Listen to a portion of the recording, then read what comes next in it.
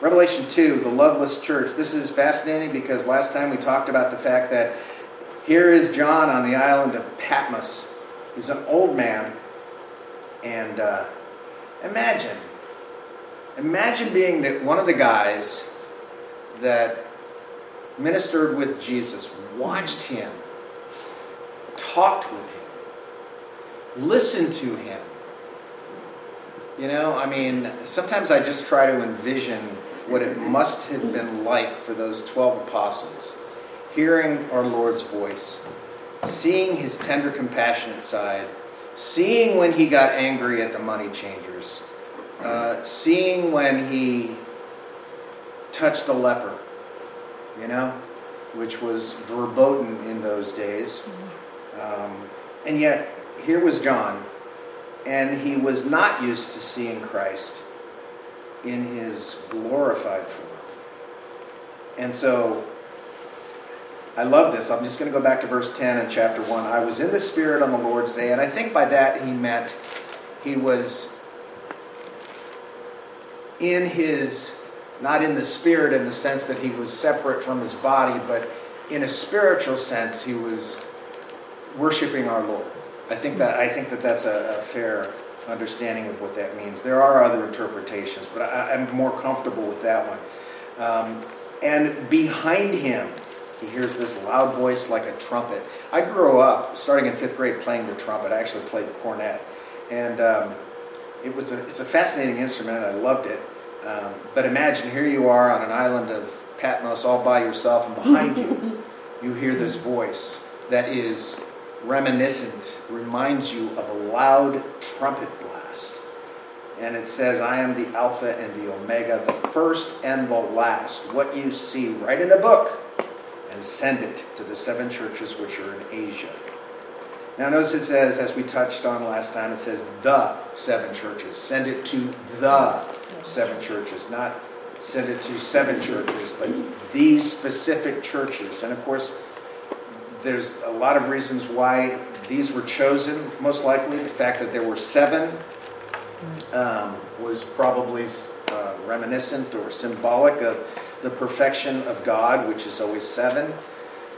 But what we're going to do tonight is we're going to look at the characteristics found in the 7 churches. So before we actually get into the text, and by the way, when I do put up the videos, I also include these notes, so if you want to download the notes, they're there too. So, messages of Jesus to the churches. Everything he says about each of these 7 churches, there's a message to the churches. And they involve, by the way, the visible church, not the invisible church. The invisible, what's the difference? Who knows the difference? You know the difference, I'm sure you do. The difference between the visible and the invisible church. Well, Mount Olive is part of the visible church. The invisible church is made up of only those individuals who are authentic, saved Christians. That's it. So we know very well that here, and Mark knows very well that there could be people here who are not Christians, who may think they are. And they're not. So they're not keeps them from being part of the invisible church, but they're certainly part of the visible church. So these messages go out to the visible church. And Jesus has something against 5 of them and nothing against 2, which I find fascinating. But he has something against 5 of them. And he finds something good in 6 churches. And there's 1 church, which I know you can tell me what it is, there's absolutely nothing good. Nothing. That's pretty sad.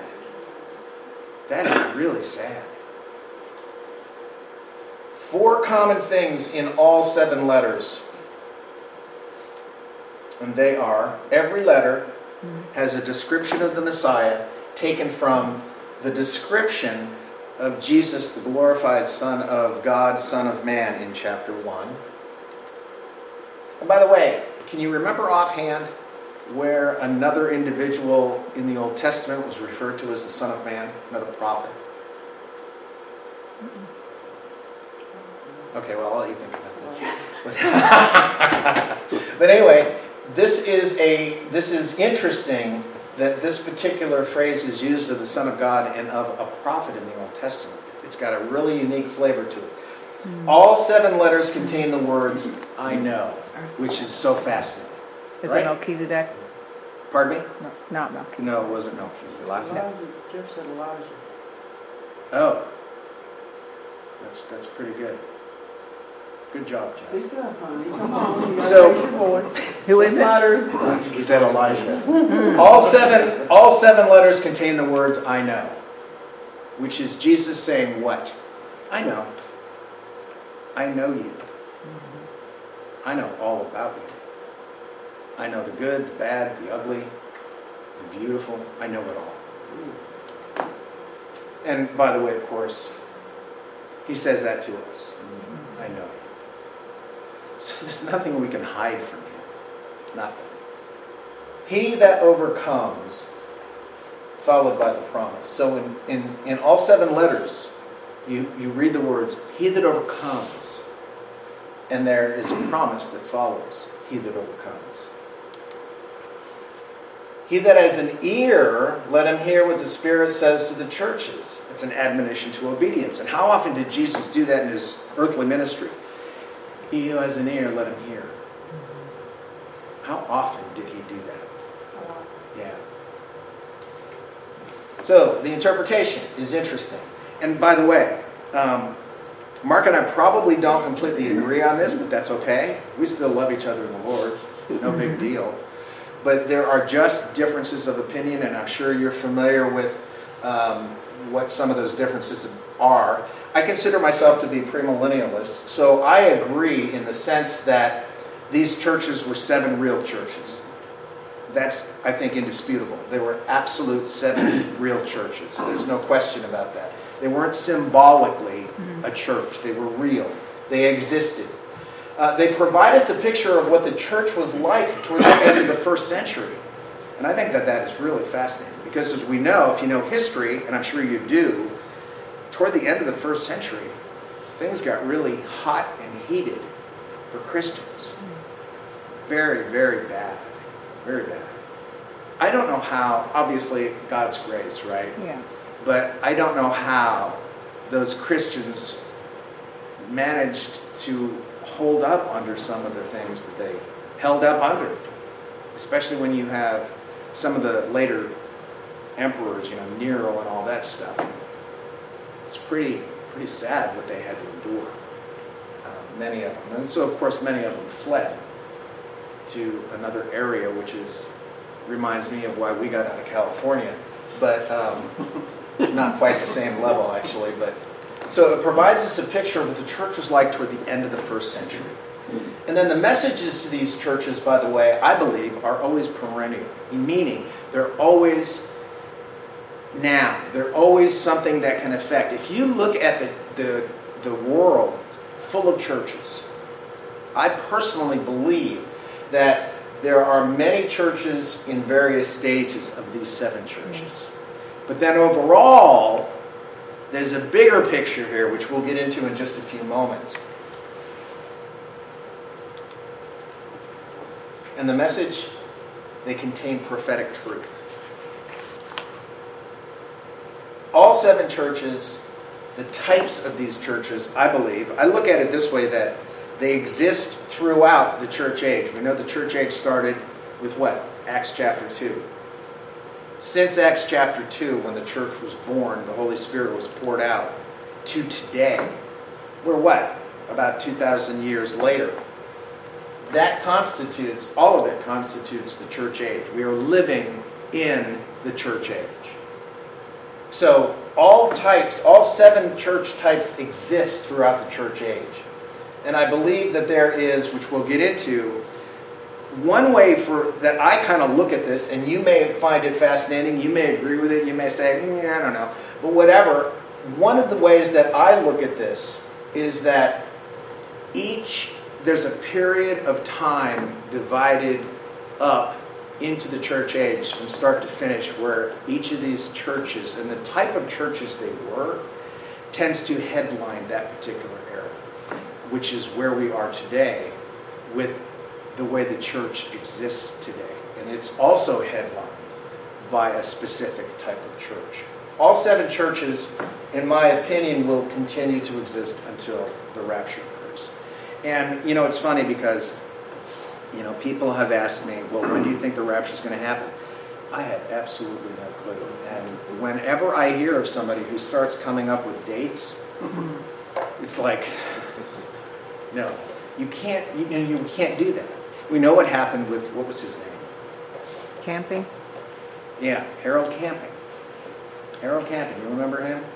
Okay, you don't remember him. He had predicted, this was a few years ago, he predicted this is the date when the Lord's coming. And his followers, what did they do? His followers quit their jobs, they got sandwich boards on, they went out and started handing, and I'm thinking to myself, well, that's good, but they didn't have to quit their jobs to do that. They could have been doing that all along. Well, the day came and went, and it didn't happen. And so Harold Camping basically said, I knew, he was an engineer. He goes, I made a mistake.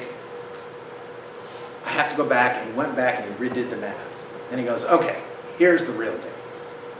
So that date, of course, came and went.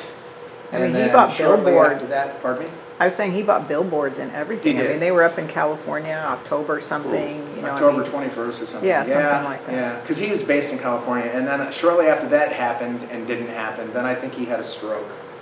And the Lord actually took him home not long after that. And it's like, Harold, 3 strikes, man. 2 strikes, you're out. All 7 types will continue to exist until the rapture. And for me, I don't focus on this so much. It's biblical prophecy. It's biblical truth as far as I'm concerned. But as I was talking to Mark, I said, Mark, I said, I look at it this way. I could die tonight in my sleep. I'll still go in the rapture. That's the way Paul explains it. But I don't wait with bated breath for this. I try to keep abreast of what's happening in the world, which is extremely difficult today because there is so much happening. It's impossible to keep track of it. It really is. But I know this is going to happen one day, and whether I'm still alive or dead, I'll still be in it. Mm-hmm. So, in the meantime, what am I supposed to do? Wait, watch, and work, right? Be on guard. Be on guard. Be on guard. Yeah. So we got a historical prophetic interpretation of the churches. While all 7 types of churches always exist, I believe, and it makes sense to me, and again, this may not gel with you, and that's okay. One type dominates a particular era of church history. And in a bit, I'm going to show you why I come to that conclusion. And again, this is not, if you don't agree, if you find a difficulty with it, that's okay. This is a very small part of what the rest of Revelation is all about. Can you give us an example, or will you do that later? I will give you an example, absolutely. Yeah, we're gonna break this down.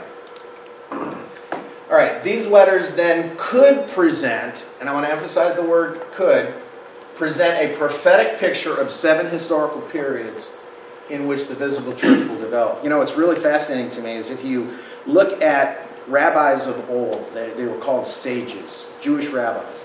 They always viewed this world from scriptures as having 2 ages, that's it. The age we live in now and the age of the Messiah when he comes. And of course Jesus came, he was rejected, but he's coming again. We were listening to a prophecy video by John Haller. I don't know if you've heard of him. Anybody? John Haller? Okay.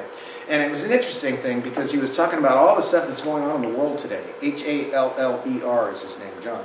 And it was just absolutely fascinating because there's just so much going on in the world that it really is hard to catalog all of it. And because we can't keep track of everything, when you do see a video that's an hour and a half long and he just kind of goes through and talks about everything that's happening, specifically in the Middle East, with Turkey rising and becoming a very, very dominant player, which only happened in the last few years, and you sit there and you realize, wow, the northern invasion of Ezekiel 38 and 39 might be not that far away. It's just absolutely fascinating. But we'll be going over that too, not tonight, but in another one.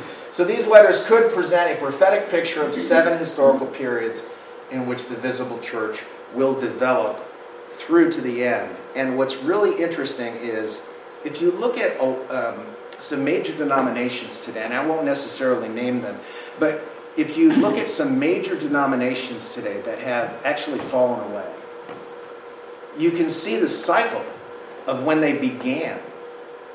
And then, well, let's just I'll mention Lutheranism. Here was a church denomination that came directly from the efforts of who? Martin Luther of the Reformation, right? When it began, he was on fire for truth, and he was pushing back against the errors he saw in Roman Catholicism. Well, if you look at Lutheranism today, and my mother was born and baptized into Lutheranism, but she left it way later in life. And you look at Lutheranism today, and you can see this arc that took place. And it happens with many denominations. Bible school I went to when I got my bachelor's in Bible. I went to Philadelphia College of Bible in Center City, Philadelphia. It was founded in part by C.I. Scofield. And I went there because I thought, this is the guy. This is the guy. This is good teaching, This is right on. Well, now it is called Cairn University. And when they changed the name, I thought, they're going to name themselves after a dog? It just didn't make sense to me. Well, they have become so far removed from their origins that they don't... When I was there was this case, a glass case where some of Scofield's original writings were in his original notes. Not to be worshipped, but just, this is the stuff. This is where the college is built on. Well, now that it's nowhere to be found. Nothing about him is even mentioned. Nothing. And so that stuff happens over and over again. The reason I say that is because it seems like it is a natural arc of many denominations, many institutions, many. I mean, look at Princeton, look at Harvard. These guys, these colleges, these universities were bastions of conservatism and biblical thought. And now where are they? Well, they've been attacked so badly by Satan that he just eroded it. And so I think that's what's happening. That's what happened with these churches. And I think that's why we constantly see this same kind of arc in many denominations today, many biblical institutions today. And I think overall, we are in a place in society today where we are very much, unfortunately, like one of the churches that we're going to discuss here briefly. So the letters are being written to 7 churches, representative of the whole. And you can look at it several ways. Each church mentioned has its own arc, its own trajectory. Or you can look at it and say, every church can have that same arc and trajectory. If it weren't for Mark here, and some of the other, we have a few of the leaders in this church, the deacons, etc. Where would this church be? Where would this church be? I mean, when Sylvia and I, we just became members this morning, and when Sylvia and I were looking for a church, we were like, where are we going to find one? Yeah. Where are we going to find one? They're on every corner, but... Yeah, they're all over the place, but where are we going to find one that is biblically based, where people love each other, where people really want to win people for the gospel? Where are we going to find that? And we were unfortunately not seeing it as much as we liked in the church we were attending. So after 4 years of traveling back and forth, we thought, well, we can't keep doing this. We want to be in our own community of people with the church there in that community. And I believe the Lord directed us here, and we're very grateful for it. But it's, because we see that here at this church. Yeah. We see it. Well, thanks to Travis and Melanie. Yeah, and we've known Travis and Melanie for quite some time. So the letters are being written to 7 churches representative of the whole church. And these churches were likely chosen, these are only possible reasons they were chosen, the particular meaning of their names, which is really interesting, as we'll get into and as Mark got into before. And I don't want to go over the same ground that he went over. That's why we're doing it this way. I'm not going to spend a whole lot of time on each church and breaking it down. The situation in that particular local church, I believe, is also characteristic of a future period in church history. So church history has been here for 2,000 years. If you break it down, which we will, break it down into 7 sections. It's very interesting the way it comes up. And I didn't come up with this. I wish I could say I did, but I didn't come up with this. People like Harry Ironsides and other scholars came up with the possibility that maybe this means this. What do you think? And they talked about it. And they did more biblical research and felt like it kind of fit.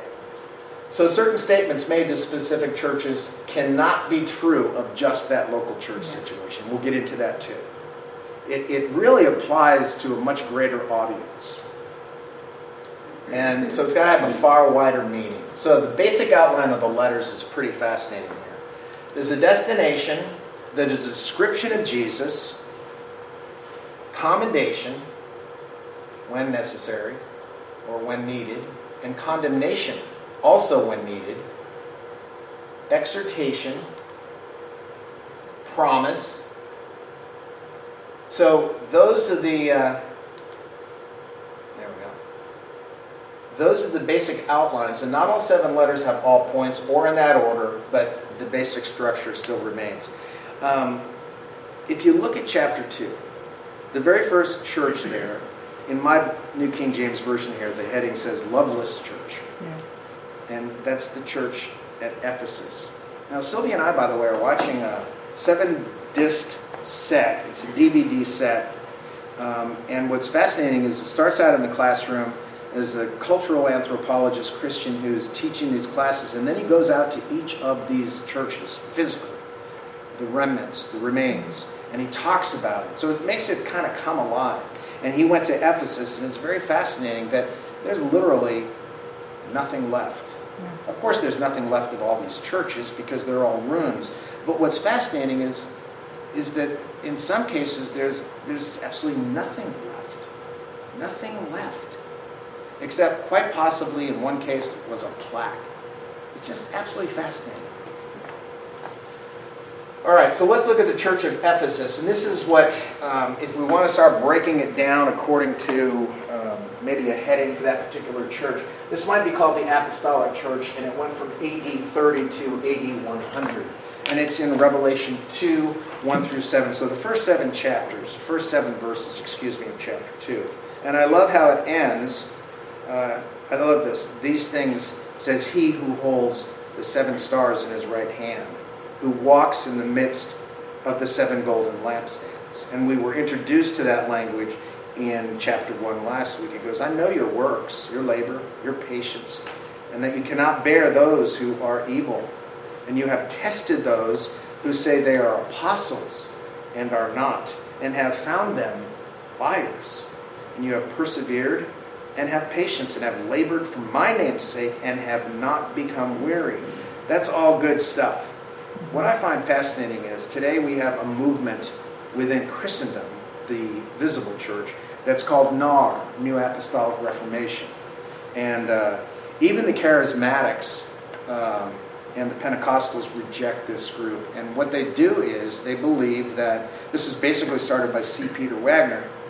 And basically what these people believe is that they are actually apostles, living apostles of today.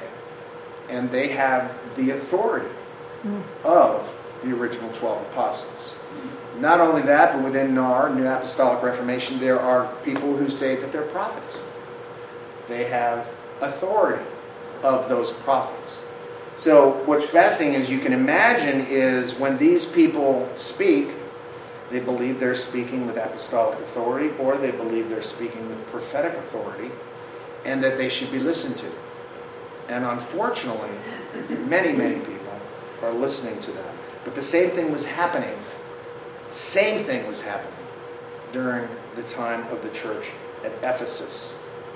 There were people that were saying, hey, I'm an apostle. I'm an apostle. You should listen to me. And because of that, there were a lot of people who started listening to them. As a matter of fact, it's really interesting. There's a lot of historical evidence that says the guy in, I think it's Simon Magus of Acts, who, when he went to Peter and said, give me this gift. I'll pay you for this gift. And he goes, may your money perish with you. Well, there's interesting extra evidence that basically says this guy, Simon Magus, went actually to Rome, and he claimed to be the Apostle Peter, Simon Peter. And guess what he started?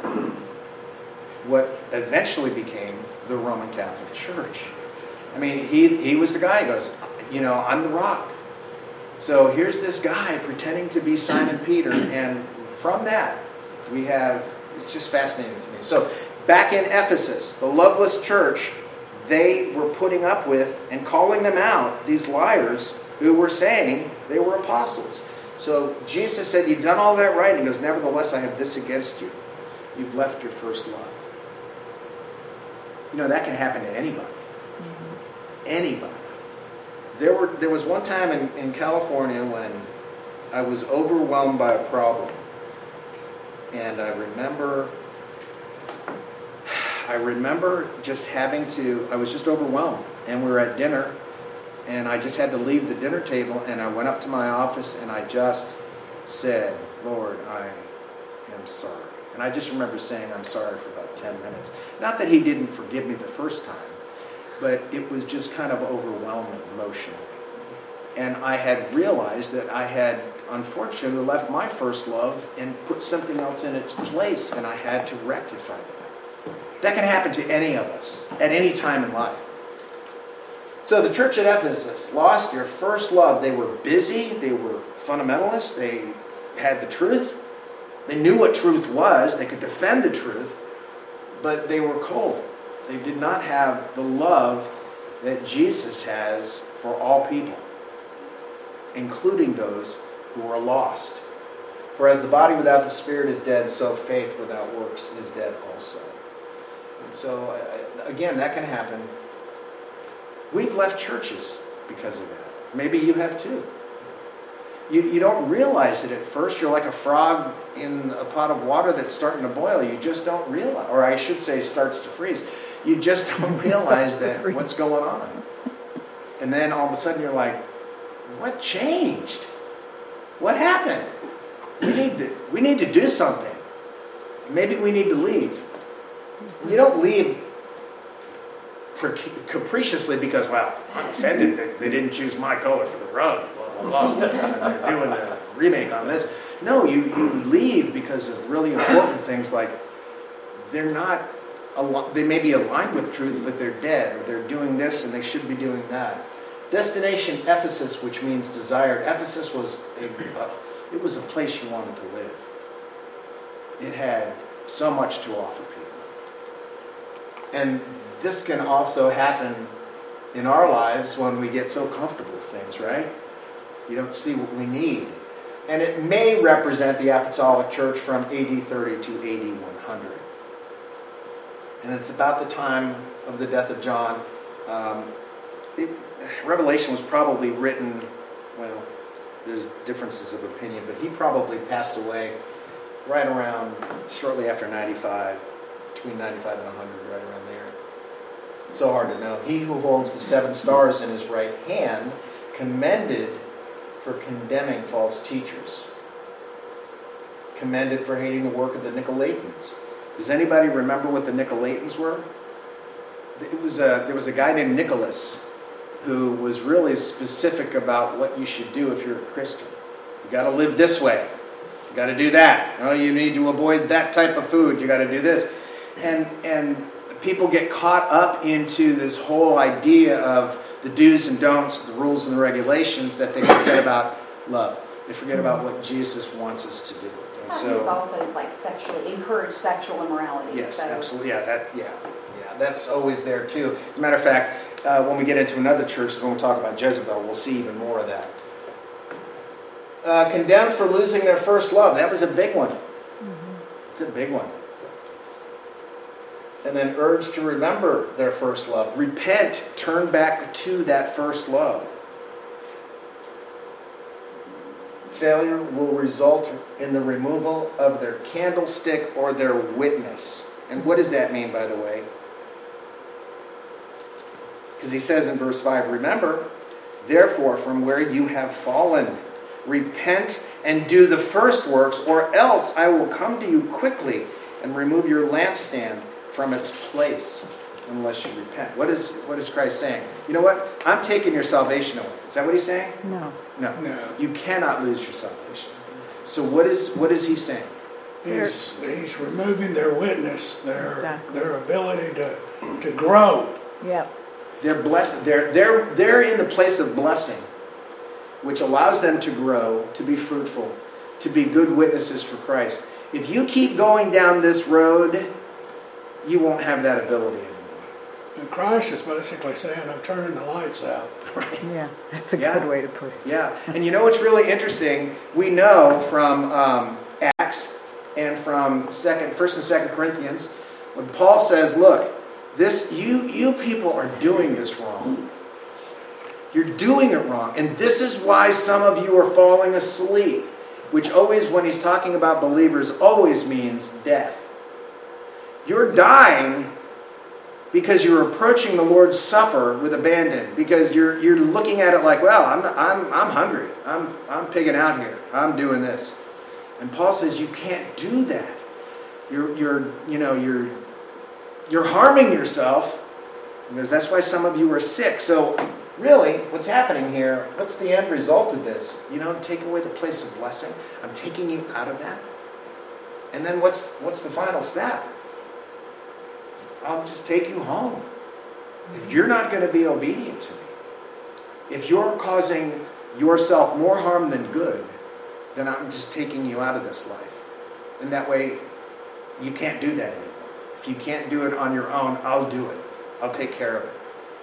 So the failure is going to result in the removal of their candlestick or their witness. And the promised privilege of eating of the fruit of the tree of life. That's fascinating.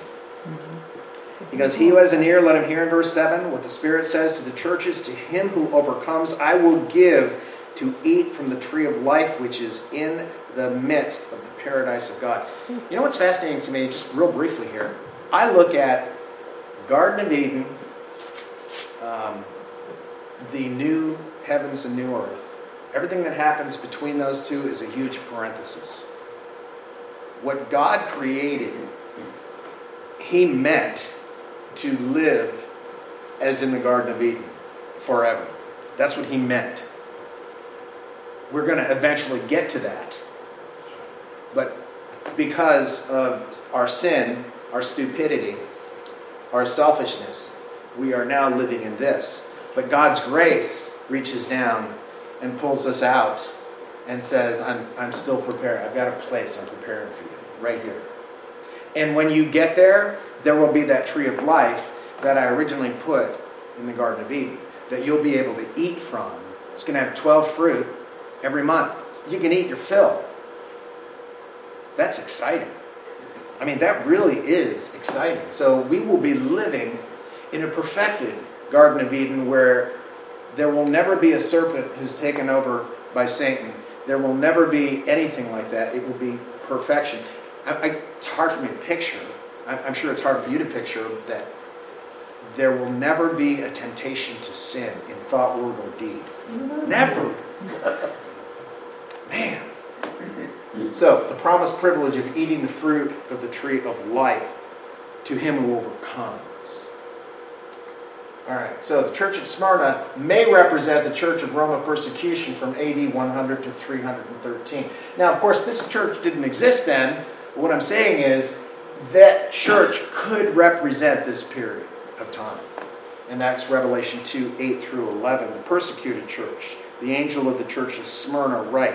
And the angel, by the way, of course there's a difference of opinion on what that could possibly mean. It could mean the pastor of that church. It could mean an actual angel who oversees and works. I mean, we see that in Scripture from time to time. We see that big time in Daniel. Yeah. So the church of Smyrna, I know your poverty, but you're rich.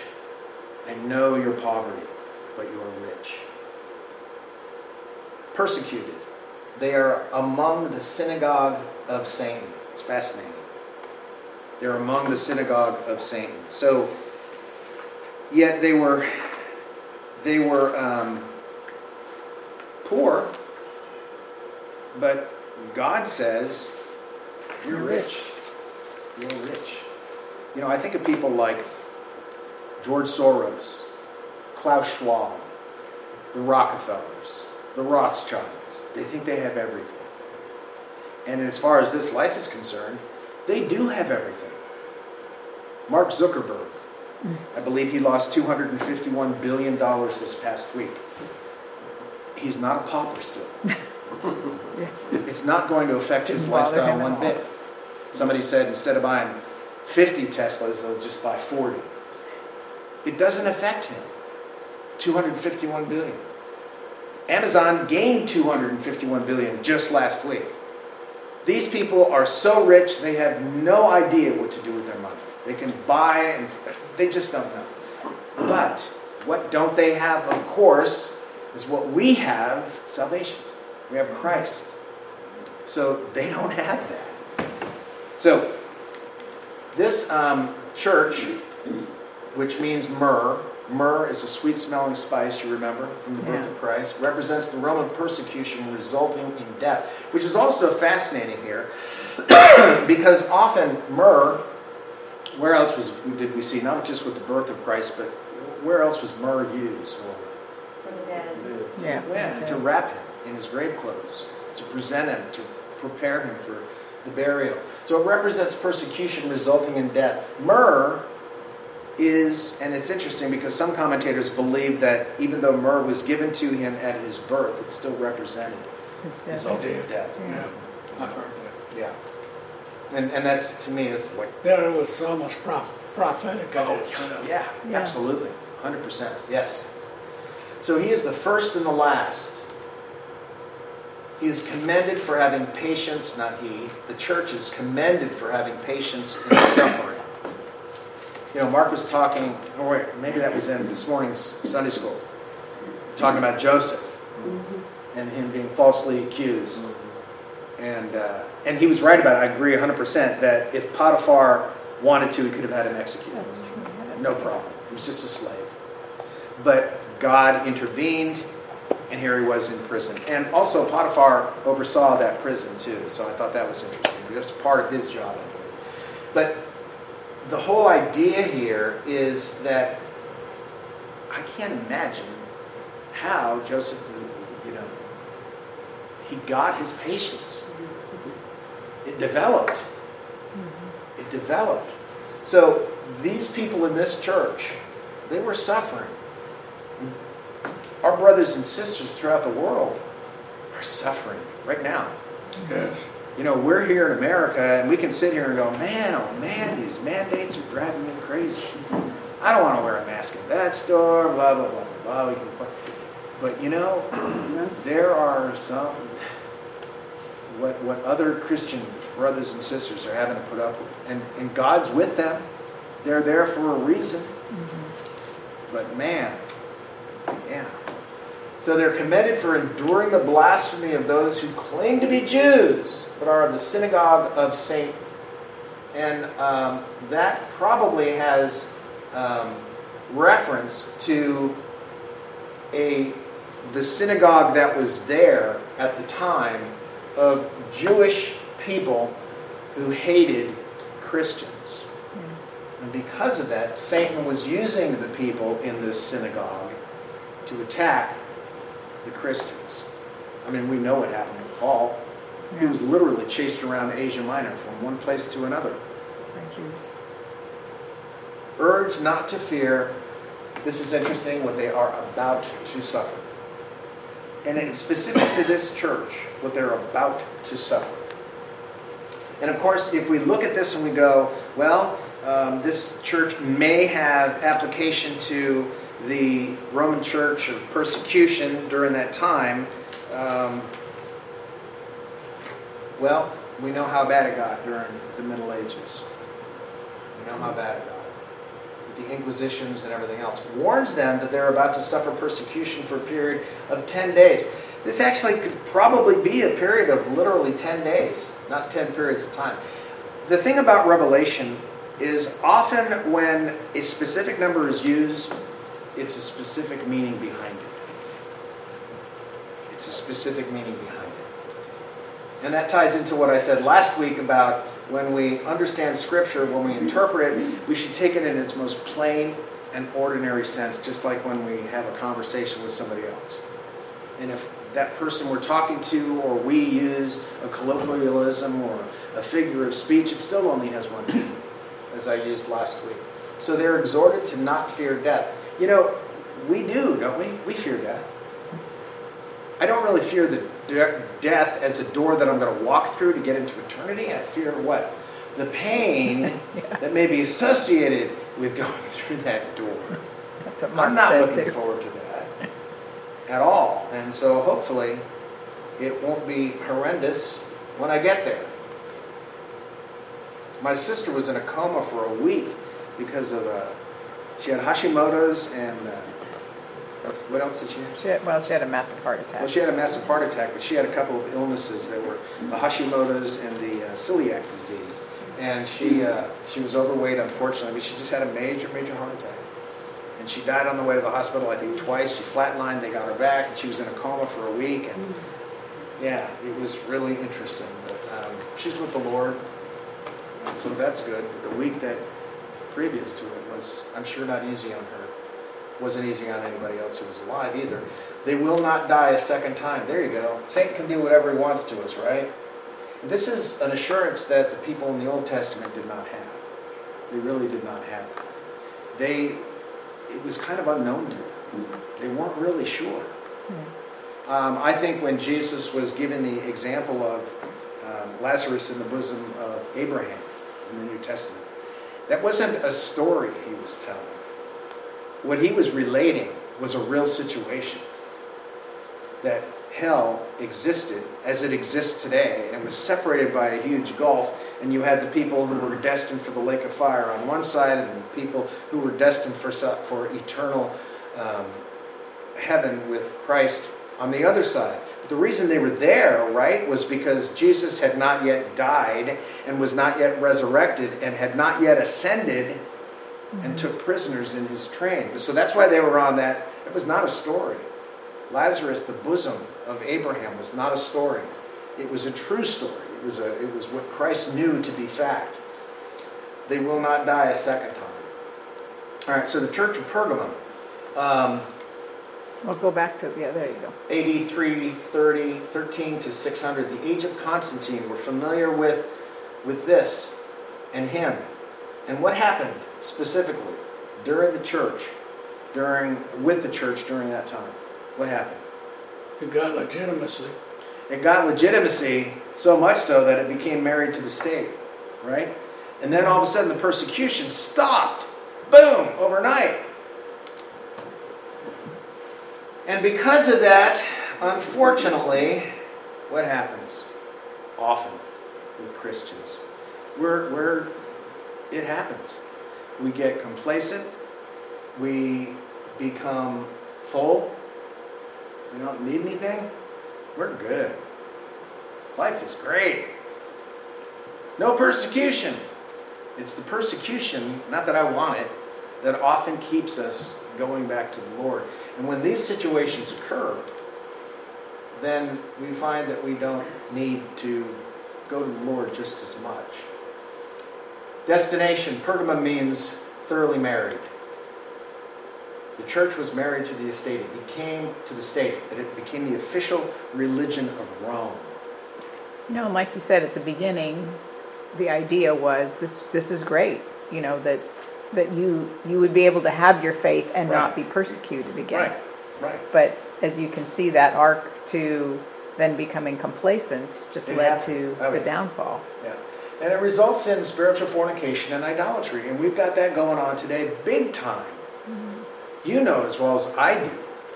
Thank God, literally, for people like Mark who so love the Lord and want to be so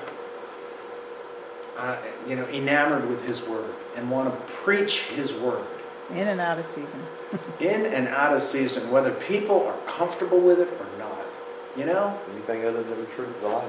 Yeah. And how many churches do we know around here that don't do that? I'll say it that way. So it results always in spiritual fornication and idolatry, or spiritual adultery is what it amounts to. Because we just become complacent. Satan's throne that's where his throne was. The temple of Esculapius, serpent's son. There was this temple there in Pergamum. They're trying to get it back. Are they? It's in Germany. Really? Yeah. Oh, they moved it. Is that It right? is. The German archaeologists Ah, removed it, and it was Hitler used it, and you know, you've seen the Grand Plaza. oh yeah. Yeah. Oh Basically, yeah. the center of that was Satan's throne. And that's in a museum. Is it in It a museum? is. Okay, I've It's seen in the pictures. museum in Berlin. Okay. But Erdogan, He wants it. he wants it back. He wants everything.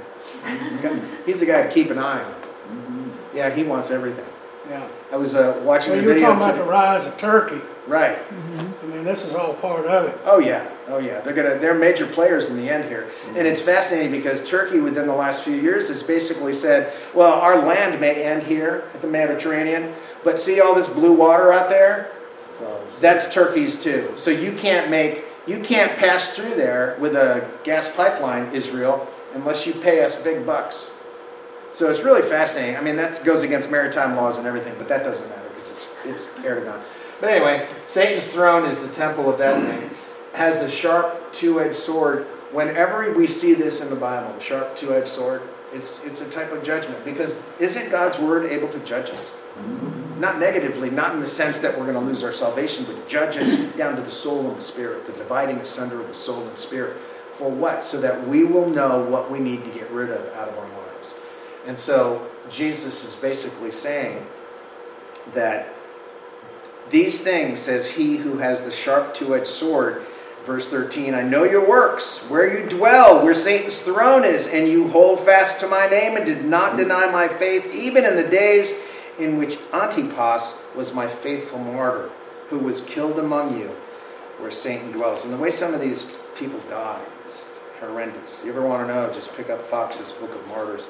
Yeah. But I have a few things against you, because you have there those who hold the doctrine of Balaam, who taught Balak to put a stumbling. What was the stumbling block for the children of Israel? What did Balaam say to the king? He goes, you know what, if you take Israel on with your armies, you're not going to win. But I have a way. I know how you can do it. What was his way? Remember, he said, look, all you have to do is start intermarrying. And then you'll destroy them from within. It's kind of what's happening to the United States in a different way. Commended for not denying the faith. That's good. That's very good. Condemned for allowing some to hold the teaching of Balaam, and that's in Numbers 22 to 24 if you want to go and check that out sometime. So it was encouragement of corruption by intermarriage. So he was saying, look, have your people marry them. And then all of a sudden, they'll start worshiping your idols, your gods. They'll forget all about the God of Israel. And that's what happened. Condemned for permitting the teachings, again, of the Nicolaitans. They're there again. Exhorted to repent, clean up the church, or be judged. You know, if God is going to judge the nation of Israel that he has, and they're still under judgment, and they will be under judgment because the tribulation is mainly about Israel, not the church. It's about Israel, the time of Jacob's trouble. So if God is going to judge the nation of Israel, isn't he also going to judge Christians when we become foolish and immoral and adulterous spiritually? Or churches that... And how does he do that? Romans 1 is a beautiful, I won't say beautiful, it's an interesting way of describing the downfall of human society. It's just a natural progression when God says, fine, here you go. You want that? Go for it. And that's exactly what's happening. And that's what's happening in the world today, Romans 1. Oh, yeah. In my opinion. One who overcomes will be given manna, white stone, given a new name. The white stone in Pergamum was interesting because it was a form of voting. You would either use the black stone, negative, no, nay, or the white stone, yes. Well, Christ wanted to give the people in this church a white stone. But in order to get the white stone, they had to clean up their act. They had to repent. They had to do what they needed to do. All right. Oh, I'm kind of trying to go a little bit faster. I'd like to get done with this tonight if I could, if that's okay. Is that okay? Yeah, go ahead. Okay. Thank you, sir. Everybody okay? You all right with it, dude? Church of the Dark Ages, Thyatira. It's roughly AD 600 to 1517, Revelation 2, 18 through 29. The Church of Thyatira, love, faith, service, and patient endurance, and Jezebel. And you know Jezebel from the Old Testament. She was unbelievably wicked, married to who? Ahab. Ahab. Remember King Ahab? Yeah. I want that land. I want that land. He won't give it to me. And what did Jezebel do? You're the king. Just go have a nap. Mommy will take care of it. I will deal with this. So she did. She did. She used Israel's law against the guy who would not sell the land to Ahab. They're making up a lie. Making up a lie. And there were 2 witnesses to corroborate that lie, so we know what happened. He was taken out and executed. And all of a sudden, Ahab gets the land. Jezebel. Not only did Jezebel do that, but Jezebel opened the palace doors for whom? The prophets of Baal. 450 of them, roughly, were invited into the palace. Invited into the palace to live there, to worship there. This is God's house. Oh, the temple. And it was the temple. And so Jezebel invited. I mean, it's amazing to me. So here's the church of Thyatira, who was love. They were loving, they were faithful, they were service-oriented, they endured suffering patiently. But they also had Jezebel, and they were under a spell because of Jezebel. These things say the Son of God, who has eyes like flame of fire and his feet of fine brass. I know your works, love, service, and faith, and your patience, and as for your works, the last are more than the first. Wow. What a commendation. Nevertheless, I have a few things against you because you allowed that woman, Jezebel, and her name was probably not Jezebel, but it's a throwback, of course, because she was the same type of person that the Jezebel in the Old Testament was, who calls herself a prophetess, to teach and seduce my servants to commit sexual immorality and eat things sacrificed to idols. And I gave her time to repent of her sexual immorality, and she did not repent. And of course, we are very familiar with the fact that many religious systems way back when involved temple prostitutes and that kind of a thing. And so these people, I guess, in that church didn't want to offend, so they put up with it instead of calling it out. It means perpetual sacrifice. The Roman Catholic doctrine of continual sacrifice through the Mass. There are so many things, unfortunately, that the Catholic Church, and I'm not going to condemn the Catholic Church. I know Catholics whom I believe to be, I don't know their hearts, obviously, but they seem to know. Just because you're Catholic doesn't mean that. That's like saying just because you're a Baptist, you're automatically a Christian. That's not the case either. So we know that. But as far as the system of Catholicism, I have great concerns with it. And there's this continual sacrifice through the Mass. Because why? Transubstantiation. The wafer becomes the flesh of Christ. So it's a continual sacrifice. It's not once for all. It's continual. Son of God, who has eyes like flame of fire, that of course is judgment. Commended for their works of love, faith, ministry, and patience.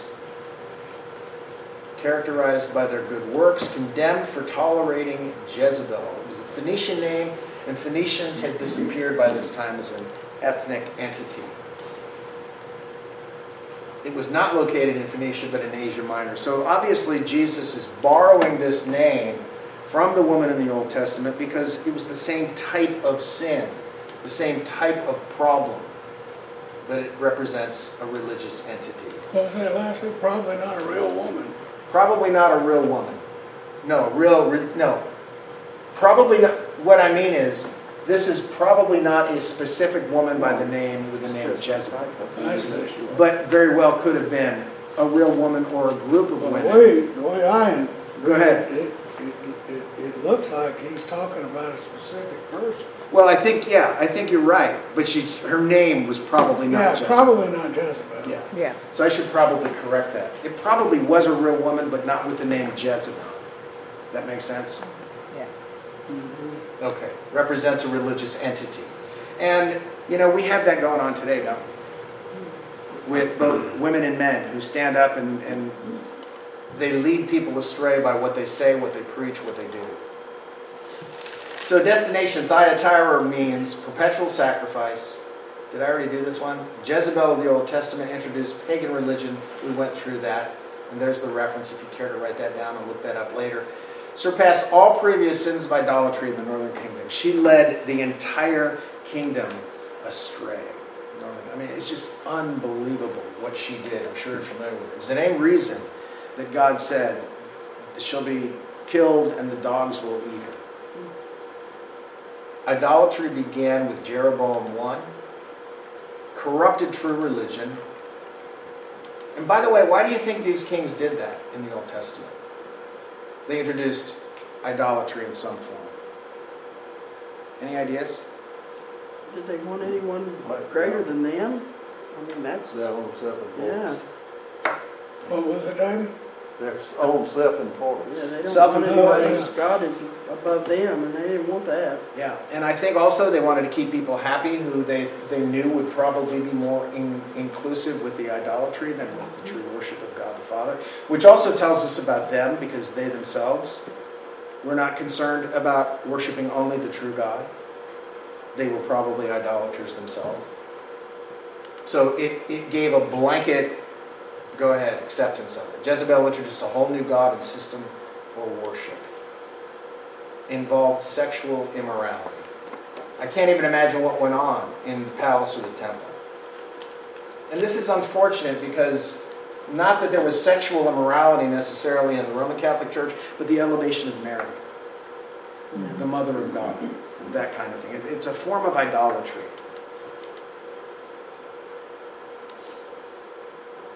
So during the Dark Ages, the Roman Catholic Church was introduced. Justification by works, not grace through faith. And that's the biggest issue that Luther had with it.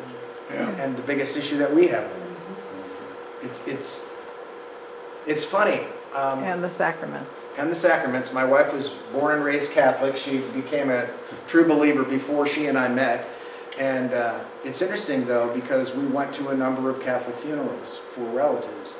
And I never paid that much attention to Roman Catholicism, but at these funerals, it was always, they didn't use the word, but it was always indulgences. They were still talking about the fact that you could pray this person out of purgatory sooner. You could give to the church in their name and get them out of purgatory. It's like, Offer, yeah. I thought Luther had a big problem with this, but nothing changed. Nothing changed. It's amazing. Baptismal regeneration, a person can actually be saved, according to them, by baptism. So you can be baptized for a dead person, and it'll affect their life in purgatory. The Mormons actually do the same thing, baptism for the dead. Worship of images, icons, images, statues, celibacy, forbidding to marry. All of this kind of stuff was very much alive in some form in Thyatira. Confessionalism, sins confessed, priest declares absolution. A lot of times in the ancient religious ceremonies, people would go to priests and confess their sins, or the heads of the temple. And then they would find absolution in the temple prostitutes. It was just weird. We look at it and we go, how could anyone take that seriously? But they did. They did. It was so much ingrained in their life. I mean, and this is the Church of the Dark Ages. If you Right. really just look at it, it's... And then transubstantiation, as we talked about. By the way, this actually goes back to ancient Egypt. Ancient Egypt also, this is the same thing. This is what Islam believes. That you will all get to heaven eventually, but how much you spend in, they don't call it purgatory in Islam or in ancient Egypt, but how long you spend in a terrible place, working off your sins, is determined by how sinful you were in this life. And we're familiar with that stuff. Oh, and Mariolatry, worship of I've heard Catholics call her the Mother of God. Oh, yeah. It drives me crazy. It's like, It's in all the prayers. all right, I'm going to skip through this a little bit. 22, let's look at verse 22 real quick, sorry.